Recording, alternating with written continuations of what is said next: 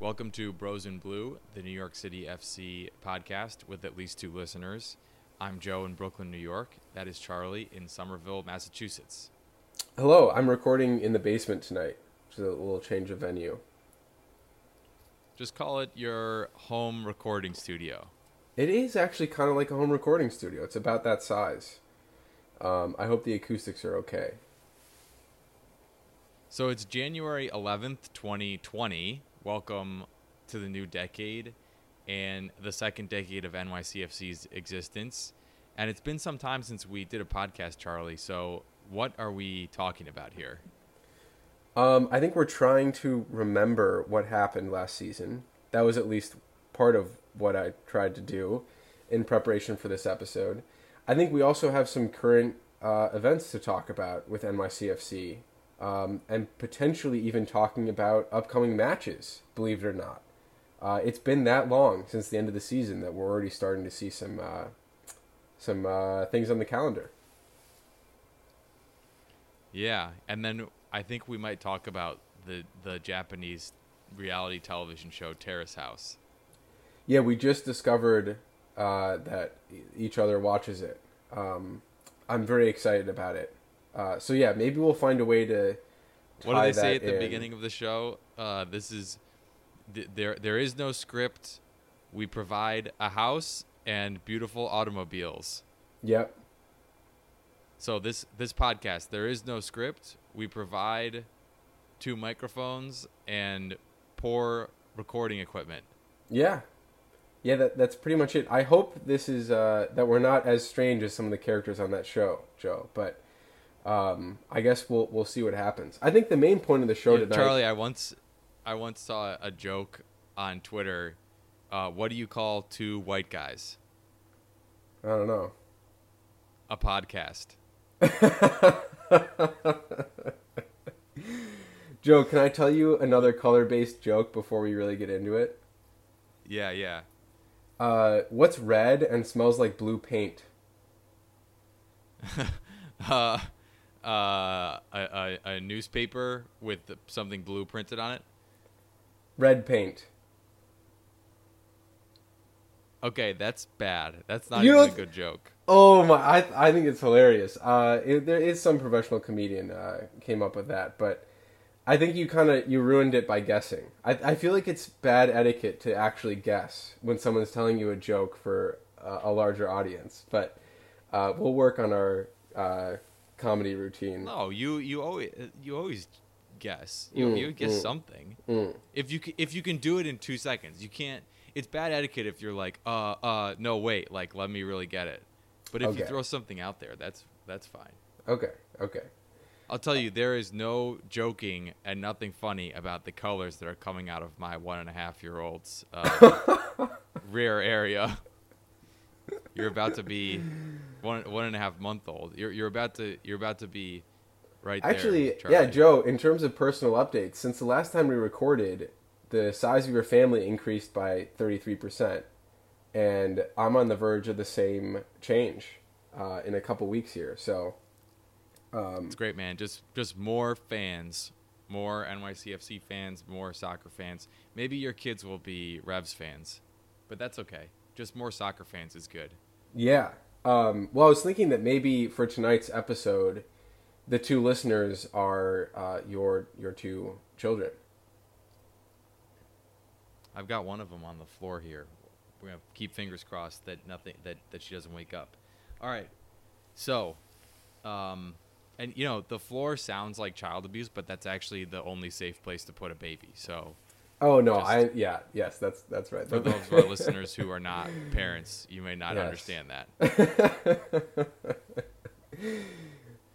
All right, well, Charlie. Joe. I think the main thrust here, I think, at first, is reviewing last year's season, 2019. So let's talk about. I think there's two things that I'd like to cover. One of them is to just talk about the loss in the playoffs to Toronto FC. And I was at that match. Just talk about that for a second, how the season all ended. And then the other one is I texted you like 5 or 6 categories of kind of season end awards. Yep. Do you want to go through those? Yes. Do you have ideas for those? Yes. Yes and yes. Okay, great. So let's start with the end of the 2018-19 season for NYCFC. Dome Tarrant leads the team to an unexpected first place berth in the East, meaning that the team earned a first round bye and then the opportunity to play at home. Now, home, because MLS playoffs coincides with baseball playoffs, in this instance meant Citi Field. So the playoff game was the only game of all last season that was played at Citi Field. Now, from a convenience standpoint, I don't really mind that. I think Citi Field is actually maybe a little bit better than Yankee Stadium. Yes. As far as like match day experience, but Charlie, it's just like bad juju. It's bad juju to play your playoff game in a different home stadium than you played all season long. Yeah, well, I think there's a couple things to discuss here. First of all, Joe, for those people that don't live in New York, I guess our two listeners this week both live in New York, but Citi Field sounds like the name of NYCFC's future stadium. Is that not what this was? Yeah, no. The team didn't erect a stadium in between the regular season and the playoffs.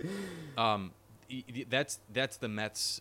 The Mets stadium, so it's in Queens. It's another baseball stadium, and it's in Queens. You know, you got the Yankees and the Mets, and this is the second team. Yeah. So I have been to that stadium. My wife and I went to a Mets game on a rainy weeknight, and we were shocked at how nice the stadium was and how empty it was, and how many planes were overhead. Was there a lot of plane traffic when you were there? Did you notice that? I didn't notice, but I think it's right over the flight. It's not far from LaGuardia. It Exactly. must be right over the right under the flight path. Anyway, right. So yeah, what's the point of what's the point of getting first place and a bye in the first round and home field advantage all the way until at least the finals if you can't play at your home stadium? I totally agree. I mean, I think this is a known problem. This is the existential crisis for NYCFC. It always has been, and I think it will be until we get our own stadium. But this is just one of the ways that it manifested most directly in kind of the performance of the team, I would say. You know, Charlie, I'm checking right now. The team had played one other game at Citi Field, and that was the last regular season match of the 2018 season. That was against that was the 2017 season, I think. Yeah, I remember it happening a long time ago, but it was against the Crew. Did we? Now I'm obsessed because I am pretty sure that NYCFC lost that game. So you think we're 0-2 at Citi Field? Oh, no, Drew. That was a draw. That was a 2-2 draw. So far, we've drawn one game in 2017 and lost this game in the playoffs at Citi Field. And I think if the team had won, then we probably wouldn't be talking about this. But, of course, now that the team lost, we're going to say it's bad juju. I'm not even sure if the field had the same dimensions as the wonky field at Yankee Stadium, which was one of the aspects of the home field advantage. Well, you say it's bad juju. I mean, more specifically, I think people often talk about home field advantage. There are a lot of aspects of home field advantage, right? The crowd is a big deal. But I think a lot of it is also knowing where you are in the field. You just feel comfortable, right? You know the locker room. You know the routine of arriving. And like when you're on the field, you know, based on the architecture of the stadium, exactly where you are in the field. It's like a cool localization problem, right? Like you're looking at out of the corner of your eye at the goal, but if you really want to know where you are more precisely, you kind of use clues from the stands, basically. So I don't know. There are probably a lot of... I remember during a Premier League broadcast once, one of the two guys who does games with Arlo White, Graham Lasso, or is the other guy's name Graham Souness? But one of those guys, he was right back for Liverpool at one point, and he said that he always knew his position on the field, by recognizing some season ticket holders who sat in the front row. There you go. So it's stuff like that. Yeah, totally. So, all right, a neutral venue of sorts. NYCFC hosts Toronto. But Charlie, it wasn't just the home field advantage. NYCFC was first in the East. Toronto was a team that started the season way outside the playoff picture, and the team has been good recently, so there was always room for them to improve. But they finished fifth in the East. I mean, this was a game that NYCFC was heavily favored in. Yes. Yep. And yet. Yeah, go ahead. Well, it was a weird game, right? I mean, the first half, Toronto. I feel like there was consensus online. I don't know if I necessarily agree, but Toronto dominated. No, Toronto definitely dominated. I mean, they were the better team in the first half, but I wouldn't say it was. I don't know. I wouldn't say they created as many chances. They didn't create. Yes, they didn't create a ton of chances, but they definitely dominated possession. And we were lucky to get into the half 0-0, and then second half, the second half, NYCFC came out stronger, and within 15-20 minutes, Maxime Chanot decided to try to head a bouncing ball back to Sean Johnson and just assisted Toronto's first goal. I mean, it was disaster. This was 2 minutes in, Joe. 2 minutes into the second half. 2 minutes in. Oh, my gosh. Yeah. Yeah. I mean, catastrophic. It's warped. Catastrophic error. That was bad. Like, that would have been the memory of the match. Right. But then, in response to that, Toronto put on Hébert and Ismail Tajuri-Shradi, and for the next 20-30 minutes, NYCFC just blew Toronto out. Like, if we could have scored 3 goals in that time period, it was awesome. It was a huge rally. I mean, but this is what NYCFC has always been good at, which is attacking. We've never been able to control games, never. And so I think just putting all of our cards on the table by putting our 4 best attackers on the field at once. I guess, yeah, with Hébert, right? We had Hébert, Tajuri, Mitrita. Hold on, I'm trying to make sure I get the substitutions correct here. Maxi. I mean, that was the front 4 when we were dominating, when we dominated the game in the second half. So, the home team had all the momentum, and then from there, Joe. From there, you don't lose. You're the favorite, the better team. You have, at least it's a neutral venue of sorts. The match was tied up 1-1 by Tajuri-Shradi during that spell. Right. 69th minute, Tajuri scores to equalize. Now there are 2 options here, right? We already have all of our 5 best attacking players? I don't know. We have all of our attackers on the field. Do you go for it, or do you kind of play out for a draw and go for penalties? And I think I would have liked to see us go for it, Joe, because we really had them on the ropes after we scored that first goal. But I think I'm okay. I'm okay with the decision to maybe play for the draw, because it seems like that's what everyone was okay with. I mean, the last 10 minutes of this game were a disgrace. Neither team was actually interested in attacking at all. Both of us were just sitting back. It was as if we had passed, the managers had passed notes to each other saying, all right, let's just go to penalties. I don't know if I felt that way in the stadium. I felt like Toronto just found, everybody was tired, but Toronto just found their footing after the goal. I was able to reset, and the game was just a little bit more even. I mean, I don't know if, I mean, the fans were certainly just as energetic after the goal as they had been immediately before it during the spell of pressure.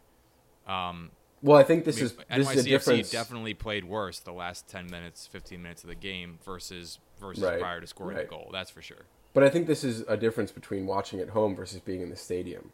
I think it was really evident watching at home that there was a tactical change. Maybe it is just because they were tired, but there was no urgency the way that there was before. So anyway, Charlie, the yeah, way all this of this, ended, all this just sets up the horrible situation where both teams were basically going for a draw, and well, you describe it. Well, left back has been a weakness for this team all season. Mazarita has been the best choice, but has always been prone to a defensive error. He's definitely better attacking than he is defending. And in what was it, Charlie? It was like the 87th minute or something. Yeah. It was in the 80s. Yeah. Toronto's right winger gets around Mazarita, and he's got Mazarita on his ass as he's like dribbling into the box, or Mazarita's a step behind, and it killed me to watch it because there was time to foul him outside the box. Right. If you wanted to foul him, yep, the foul could have been committed outside the box. Instead, Mata waits until the ball and the player are in the box, and then goes for a slide tackle that's late and commits an obvious penalty. Like there's not even any gray area to really argue it. It was a penalty. It's just one of the. It was like it was, you could see the two trains heading towards each other at full speed, and yet there's nothing that you could do to watch it. You could just see it coming a mile away. Yeah. Yeah. So there's three things I want to say about this. The first thing is that really both teams had almost slowed to just playing out the draw. And so I forget who it was that actually cuts on Mazarita and gets around behind him. But it was very sudden. Like in the run of play, it was very surprising that there was a player that suddenly decided to attack. Toronto hadn't even had like a shot for like 30 minutes. It was ridiculous. So Mazarita was clearly a little bit surprised as well. He's a little bit turned off, thought they were just going to pass it back, and instead this guy gets behind him. Okay, fine. But the next really, really difficult thing to accept, like you mentioned, he could have fouled him outside the box. But the second really disappointing thing here is that there were not other attackers in the box. It's not like this was a counterattack that suddenly needed to be broken up. This was one attacker with the ball who basically by himself decided to run towards goal. So he's coming in on the end line, and there was no one to cross it to. There was nobody to cross to. No one. Yeah. So that's frustrating. But then the third thing is just, I can't describe how late this tackle was, Joe. I mean, it just wasn't even close to winning the ball. It wasn't even close. So this is the kind of foul that you make on the half field when you're trying to, stop a breakaway. And you like take a yellow card, fine, but you make sure you catch the guy. I mean, it didn't look like he was even trying to play the ball. It was so late. So just one of the worst moments I can think of in NYCFC history. I mean, can you think of a worse individual error? The Chanot one comes to mind from earlier in the half, but this was truly just self-sabotage on the worst scale. The only thing I can think of is Collins elbowing whoever it was on the crew and getting a red card in like the beginning of the second half in that first leg away. But even that now would have to be the number 3 worst individual error. I mean, there's clearly a trend behind here. the 2 errors leading to the goals in this game. Right. There's a trend here, which is it's NYCFC defenders not ready for the pressure of playoffs, or somehow mentally not ready. Right. I mean, all 3 of the mistakes that we talked about are very individual kind of mentality errors, I would argue. And Mazarita was visibly distraught. I mean, so Pozuelo steps up and he scores, but at that point, there was still 6 or 7 minutes to play, and like when you're at home and you're the better team, 6 or 7 minutes is actually a long time. Like the game, it was enough time to do something, but a couple things happened. First of all, yeah, like you said, Matarrita was like out of the game. I mean, he was not present in the five boroughs after making that mistake. Yeah. Like I was just watching him on the field. I mean, he had his hands on his head. Mm-hmm. He was either crying or almost crying on the field for the last 7 minutes of play. He was just waiting for the whistle to let him know he could start crying. That was basically what he was waiting for. Yes. Just complete like. And I'm not saying that to be mean. I really do feel bad for the guy. I mean, people make mistakes. This was a mistake. You know, he feels bad because he let himself and his entire team down. These things happen. It's just, yeah. He's still a fine person, I'm sure. But after a disappointing season, and really a disappointing couple seasons where he's really failed to live up to expectations. You know, his promise was so high. 2 seasons ago, and to have this be the way that it ended. He hasn't developed significantly from the player he was 2 seasons ago. I also think, Charlie, that he's always been about this good, and it used to be that the rest of the team was so poor that he really stood out. Yeah. And now the rest of the team in every other position has improved significantly since his first season with the club, which I think was the second in the club's history. Yeah. And so relatively he doesn't look as amazing. But so he was completely out of the game. And then the other thing that killed me about the last 5-6 minutes is the rest of the team lost their heads too, because this team has always been a team that scored by passing the ball and keeping the ball on the ground, right? Lots of player movement, intricate passes, trying to release a player on the wing to get a ball on the ground across into the box. And we could have played that game for 5 minutes and seen what happened. We'd created a lot of pressure through that strategy earlier in the half. But instead, the team went to long ball, just hoof it up to the box with 4 minutes to play. Like the entirety of injury time was just complete desperation, boot the ball, which has never been a way that this team scored goals. So from the moment of Matarrita's losing his head, it was a complete mental breakdown from everybody else on the team. Yeah. And I don't know what Tarot was saying, but if I was the manager, I would have been screaming just play, just keep the ball on the ground and play. Well, I think that's easier said than done. I mean, part of this gets into the narrative a little bit, right? I mean, when you're out there, you're a professional soccer player. Your job is to play the best soccer you can in a way that your manager told you, but you're still susceptible to this, the narrative basically. And when someone makes such a catastrophic error in a game that you thought was at least just going to penalties, I just think you're mentally done. And maybe part of this is kind of, some of this is the history of the team.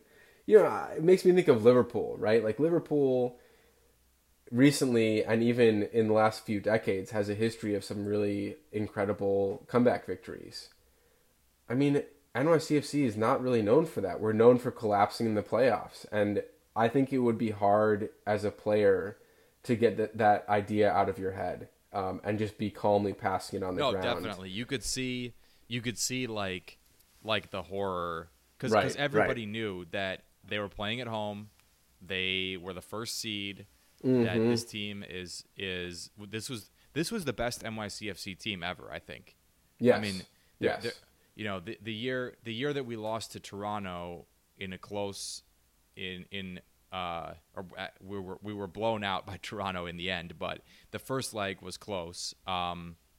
That year was probably the second best team, but this was the best team. I also think, Joe, that we've had. I also think that this was the worst division that NYCFC has played in. I mean, yes, we were a very good team, but there were no real challengers for second place in the end. Atlanta were having a rebuilding year. Red Bulls are a little bit off. Toronto was having a disastrous year. I mean, no one was really good in the East, and I think maybe that there was an contributed. opportunity. Totally, I think the expectation was that NYCFC was going to make it to the final, and ideally play LAFC, who many are arguing were the best MLS team ever. There is probably some elegance to the fact that both East and West conferences in the playoffs kind of did not go as planned. In that NYCFC lost and LAFC lost to the Sounders as well. I mean, this all right, Charlie. Let's let me just go let with me your just say final that, thought, but then let's move on because we've been 25 minutes. Yeah. Okay, agreed. Sorry. I just wanted to say that the MLS playoffs this year were kind of a dud, especially the final. It just wasn't. It was Seattle against Toronto for the third time in 4 years, I think, and Seattle won it. It just wasn't. There was no glamour to it. These were not the two best teams throughout the season. I think it was obviously disappointing that NYCFC didn't make it as a fan, but I think it was really disappointing that LAFC didn't make it to the final either. Okay, Joe. So that was the season, or that was the end of the season, I should say. Should we talk about some of our best and worst and other superlative categories of the season? Yes. All right. So what do we got? We got we're going to talk about most improved player, best new signing, most disappointing player, worst game of the season, best game of the season, and most valuable player. And the number one most consequential thing that happened this season for this team in 5 years. Yeah, so like when we in 2025 when we're looking back at like the direction that the club went. Okay. So I feel like we should do that one last cuz that's kind of the big picture. Okay, so where should we start? You pick one and go ahead with your pick for it. Well, can we just get worst game out of the way? I mean, it's obvious. I didn't even pick I didn't even pick a second one because it was so obvious. It was that this was the worst. Loss. Yeah, the game we just talked about was absolutely the worst. It was probably the worst single game. Oh, I mean, it's up there for worst single game in NYCFC history. I think the home leg 2-3 years ago when Toronto came to visit and we had a shot to come back and then Javinko scored in like the first 2 minutes and effectively ended this. I still think that was probably worse, but I think you're right. I thought you were going to say the opposite, but I think I agree with you. I think this was the second worst game in NYCFC history. Yeah. Okay, so that's easy. All right, so this whole show has been a downer to now, so why don't we talk about something positive, which would be the best game of last season. Okay, can I go first, Joe? Because I feel like you have a better answer. Yeah. My memory of this season is a little bit... It's tough when you go out on a playoff loss like that because it's hard to remember what happened before it when the regular season is so insignificant relative to MLS Cup. But my pick is a 2-0 win over LA Galaxy away. Kind of a random pick, but away games are notoriously hard in MLS, as we've talked about a lot. So whenever you win away, especially at a team that's historically good, has Zlatan Ibrahimovic playing in it, you have all that travel and everything, that's significant. But I also think the goals in this one were kind of indicative of our team this season. So the first one, Anton Tinnerholm gets forward, gets a nice pass in, I think it was from Maxi, and takes a shot from outside the box. It's a pretty good shot, and it's saved, but who's there? Eber to tap in the rebound. And that's kind of a theme of this season, I would say, is Maxi Morales playing incisive passes going forward and kind of being our creative center. Anton Tinnerholm being the most reliable player who just never stops running for the entire season, who's not necessarily the most, doesn't necessarily have the most attacking flair, but really puts in a shift getting forward and certainly defending. And then Eber just being there and scoring opportunistic goals. So that puts us up.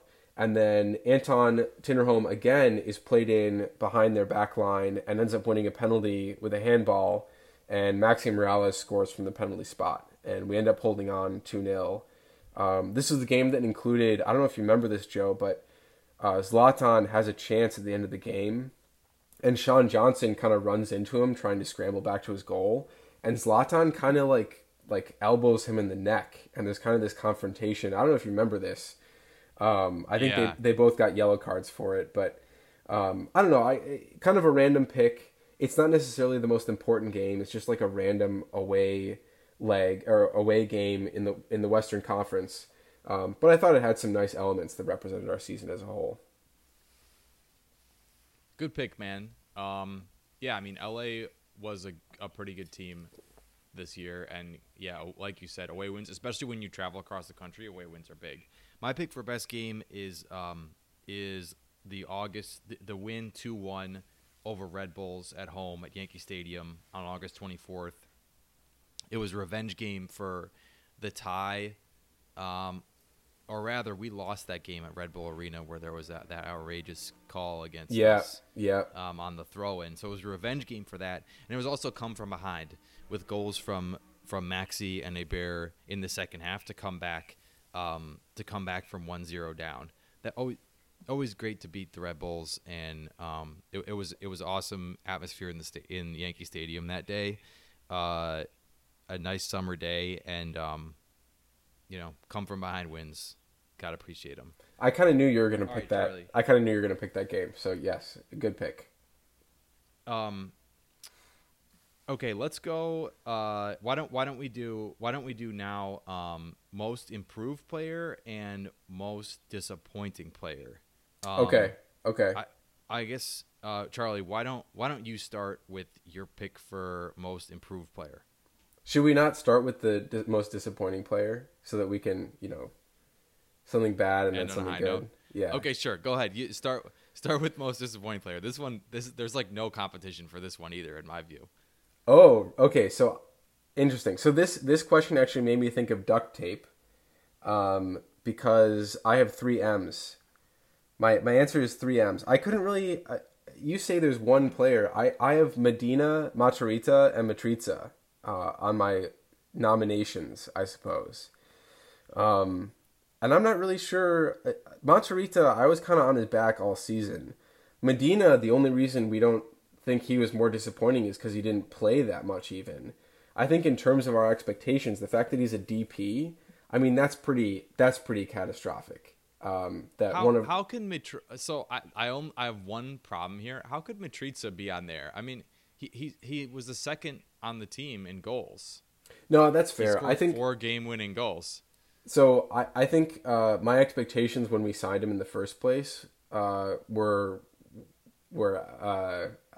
way too large. I thought that he was our David Villa replacement. So in terms of disappointing, no, he's fine. He's a decent player, but I think I was expecting him to be Sebastian Giovinco. Right. And that was obviously a mistake. So yeah, I think he was not as disappointing as Medina and Matarrita. I suspect that you think Medina is far and away the most disappointing player, though. Is that your pick? Oh man, so yeah, I mean my pick by a mile. So Medina is the. Hold on, this is gonna blow your mind. I want to get it right. Medina is the third most highly paid player on this team. Yeah. After only Maxi and Alex Ring. He made $870K last year. I mean, that's, Matriza made $500. That's twice as much as Matarrita. James Sands made $105,000. So Medina made 8 times James Sands. That's ridiculous. Made many more contributions. Medina made like 2.5 times what Tati made. And for the most part, he just warmed the bench because he was not good enough to get into this team. So, he almost contributed nothing because the times that he did come in, I don't know if he had 1 goal this season. He was awful. He was just awful. I mean, I think he's got the price tag hanging over his head. I don't know what you do with him at this point, Joe. Like, you got to, I mean, any way to terminate the contract. Right. He had 16 shots, 8 shots on goal, 3 goals and 2 assists on the season in 726 minutes. Yeah. I mean, it's just not enough from a player who is making that kind of money. And I think this is the risk that you take.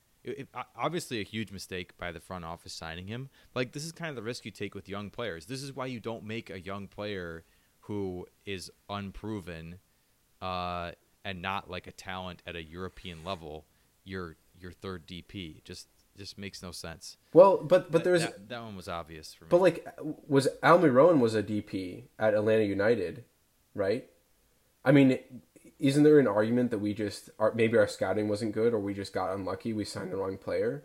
Or is it that we signed someone who wasn't developed, and at NYCFC's training facilities and development, we don't actually have the means to make them into that next level player? I mean, well, I don't know. It's a mistake. I think you're right that he's got to be the most disappointing player. It's amazing that this team was as good as it was with only 2 DPs, basically, right? Right. Okay, let's talk most improved player. Do you want to go first? Or should I go first? I think we have the same player. It's got to be Castellanos, Tati. Yeah, for sure. Yeah, for sure. So Tati, he was signed late into last season, kind of an unknown quantity. I think it was 19 or something when he was signed, so still pretty young. And he didn't look like he was going to be a player of much consequence for this team based on last season. Then, this year, he, at the beginning of the season, before the club had signed Hebert, he ended up getting a lot of looks at forward and really making like super meaningful contributions to the team.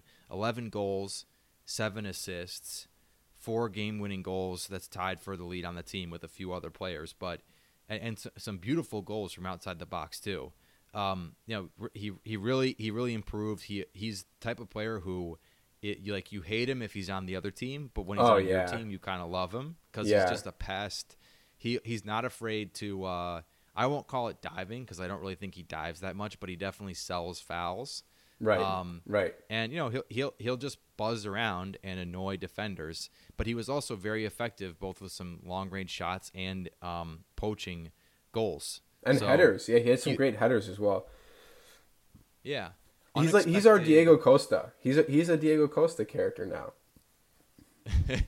Yeah, you could say that. All right. Well, okay. So congratulations to Tati for getting the Bros in Blue Most Improved Player award. I'm sure he'll be ecstatic when he receives that. Yeah, we'll wait. We'll see him at the award ceremony. That's right. All right, so next up we have 2 also positive or uplifting categories. Most valuable player and best... Actually, let's go with best new signing and then most valuable player. So, Joe, who do you think is the best new signing? I also think there's a very obvious answer to this one. Why don't you go first? Yeah, it's got to be Hebert. Yes, okay. Hebert, yeah. Even though he came in halfway through the season, he's now going to be with this team coming into the new season. He scored 15 goals. So that's 0.86 goals per 90 minutes. I think that was third in MLS, and just on its face, that's a pretty unbelievable scoring record. It basically means he's getting a goal in every match you play him in. But he's got this thing. I don't know what he's good at, right? Like, I don't actually know what he does. He just scores goals.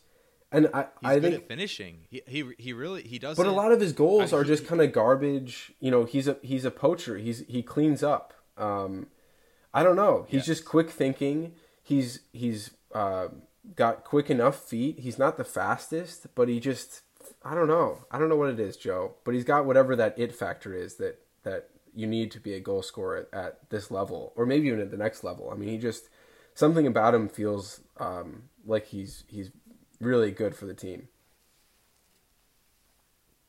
Yeah, I like him. I mean, he's 28, so this is he's not going to get wildly better than this, but very very solid signing. Do you remember what league we signed him from? He's Brazilian, right? Yeah, he's Brazilian, but he was not playing in Brazil. He was playing in Croatia. Okay. And Mitrica was playing, I don't remember where, maybe they were both playing in Croatia. But I certainly expected Mitrica to be kind of the more serious of the signings, and it kind of ended up being the opposite in some senses, just in terms of reliability and replacing David Villa's goal threat. Okay, most valuable player. Why don't I go first on this one, because Yeah. I'm not. I guess I'm not. I think it probably has to be Maxi, but I don't know. Maybe you have a different pick. Maxi is quite clearly our best player. I think if you take him out of the team plays more differently than if you took any other player out of the team. And I think in terms of like actual transfer market value, he's got to be our most valuable player in that sense. Yeah, I don't know. I guess I don't really have. I have a secondary nomination. I'll say after you comment. I agree. 20 assists. He plays in the number 10 role. 7 goals, 2,400 minutes played. He was obviously in the best 11, a leader on the team, and without him to like calm play down and be able to play a pass, then the team would have been a lot more disorganized. So I think Maxi was definitely our pick the year prior to that. There was a question of how good he'll be next season as he's getting up there in age, but for sure, I think it's Maxi. Yeah. Okay. I think Who's your other pick? My other pick was Tinnerholm. Just in terms of his reliability, I can't really point to any other player on the team that I would trust in any situation to always play. Tinnerholm was in a lot of best 11s. Okay. In MLS this season. Okay. So, yeah, the only thing is though, Charlie, it's like really hard to pick a fullback for your most valuable player, I think. Yeah, he's no Trent Alexander-Arnold. He's like the Dirk Kuyt of NYCFC. He's the working class hero. He's not the most handsome dude. He's just kind of normal looking. He just tries really hard. He really cares about the team, and he shows up every single week. And for whatever reason, that's noteworthy for NYCFC, I think, especially our defensive, 5 or 6 players that are playing the back line. I think having someone who's so reliable, he probably makes everyone around him look more reliable than they actually are. So yes, I just think Tinnerholm deserves a mention there. For sure. He had a great season. All right, Charlie. The most consequential thing to happen this season for this club in 5 years from now. What do you got? I'm pretty sure we're not. There's no way we're gonna have the same answer on this. Okay. So I'm interested to see what you say. Well, mine is a downer, unfortunately, and it goes back to the thing we already talked about a lot. So I'll be brief. But I think that this season established a pattern of playoff failure that we already had the beginnings of, but I feel like we really are gonna have to fight to shake this stereotype of blowing. Like now it's like definitely a thing. Yep, like we're the Red Bulls. We have the same Red Bulls problem where the Red Bulls are notorious for having great teams in the regular season and always blowing it in MLS Cup. I mean, we haven't even made it to MLS Cup yet, but you take my point. We now have a stereotype. So I think 5 years from now, that's still going to be something that we could be trying to shake. And just the catastrophic manner in which this one happened just kind of adds to that narrative even more. I hope you have something different, Joe. Yeah, but it's also kind of a downer. So, I was thought about this. I thought, okay, were there any big signings that are going to be here for a long time? Well, probably not. I mean, the big signings, Eber and Mitrita, are both old enough that they're probably not going to be with the club in 5 years. And we didn't have a stadium. And, our manager, I mean, Dome quit after the season, but our manager has turned over every couple of years. And I think Dome was never going to stay in the States for a long period of time. So I think the most significant thing was that in the offseason, Claudio Reyna quit the club as sporting director and moved to Austin to launch Austin FC. And Claudio, because the CEO of NYCFC has turned over multiple times, I think 3 times now, and the manager has now we're going to be on our 4th manager. Claudio was really the most senior person at NYCFC who had been here from the beginning and gave the team any kind of continuity. And when I talked to the previous CEO, whose name I'm blanking on now, but when I talked to him at this kind of fan invite event that we had, and I tried to ask him some questions about the makeup of the team or transfers, he just said that Claudio handles all that. So, especially with the managers having turned over so much, I think that Reyna is probably responsible for most of the scouting and player recruitment that we've seen, and that has been one of the club's strengths. I feel like, either because of him or being part of the city network of clubs, we've been able to find some interesting players overseas that other clubs at a higher rate than other clubs in MLS. So I think that the club is going to miss Claudio's leadership a lot. And I don't know who's going to step in. I'm not sure that any replacement sporting director has been announced, but it's definitely going to be a problem if we don't have somebody new in that position. Yeah, that was a great answer, Joe. I think you're right that Claudio Reyna, he's a known name. First of all, he brings legitimacy to, at least for U.S. fans, brings a sense of legitimacy to the club, or brought, I should say.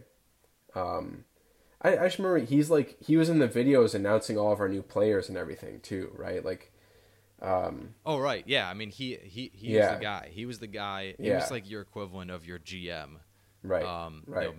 Managing the roster, and like especially because so many of the managers came in midway through the off season. There's just no doubt in my mind that he is the person who was making the personnel decisions. Right. Right.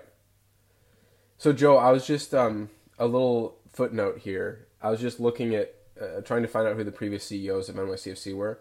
I was unsuccessful, but I did find out that in 2020, 4 regular season home games are going to be played at Citi Field. That's right. So I think, Charlie, this is the response, one of the responses by the club to losing in the playoffs in Citi Field is, now we're going to make it part of the regular season affair. I mean, I'm sure the Citi Field games have also sold well, so maybe that's part of it. I mean, it speaks to this, again, the existential crisis of not having our own stadium. So it's not really something new. I guess it's an interesting new take that we try out different home fields, but I don't know. Anyway, it's not good. It's not good, man. I mean, it's just from a fan perspective. Right. I do like Citi Field, but how annoying is it to have to look up where your own home match is every weekend, so you don't go to the wrong stadium? But I almost feel like it almost might be good in the long run, because it makes people actually face this issue instead of just comfortably trekking to Yankee Stadium and pretending like it's okay. Like, this isn't even trying to hide the fact that we don't have a stadium anymore. I don't know. Maybe that'll encourage people to actually do something about it. Anyway, Joe, let's. There has been news on that front, Charlie. It looks like the this off season.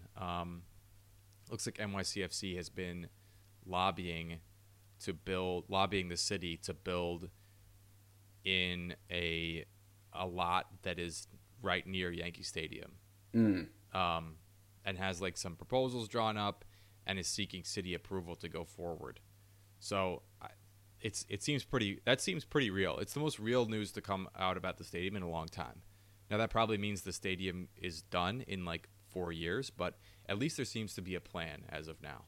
I mean, I'm so excited for the day that we can have a podcast when they officially break ground, or whenever yeah. whenever we decide the threshold is that they've crossed, that they're actually serious about building a stadium in the 5 boroughs. Well, and then Charlie, you obviously you're going to come down for a match, hopefully the first match in the new stadium. And if awesome. It is in the Bronx, it works out pretty well because we're planning to move out of the city, but into the suburbs that are just north of the Bronx. So it's like going to be easier to get to than, for example, coming to Queens. Yeah, totally. All right, Joe, I think we should. We've talked a lot. I think we've talked. Oh dear, it's been a long podcast already. Oh yeah, maybe we shouldn't talk about something else that. Well, I was going to suggest that we start talking about upcoming games and like what's happened in the off season. I don't think there's time. I think we'll have to do a separate preview episode. Let's do it. Great. We can do a season preview. Well, there's already some exciting changes. I won't say what they are, but we'll get to them in the next podcast. And it's the off season has gone quickly because we haven't recorded in so long, Joe. But we're really not too far off. Just a couple months before MLS kicks off again, and there's some other matches before that are of consequence as well. Hey, and we're in the Champions League. We're in the CONCACAF Champions League this year. Exactly. So that's another cup for us to lose rapidly in. Yeah, cups are not our strong suit. All right, Joe, I think in the interest of time, I think we're going to cut it there. I'm looking forward to meeting up in person soon, hopefully in a month or so, or in a couple weeks even. Yep. But anyway, that's it. That's it from us. This is Charlie for Joe saying Forza NYCFC.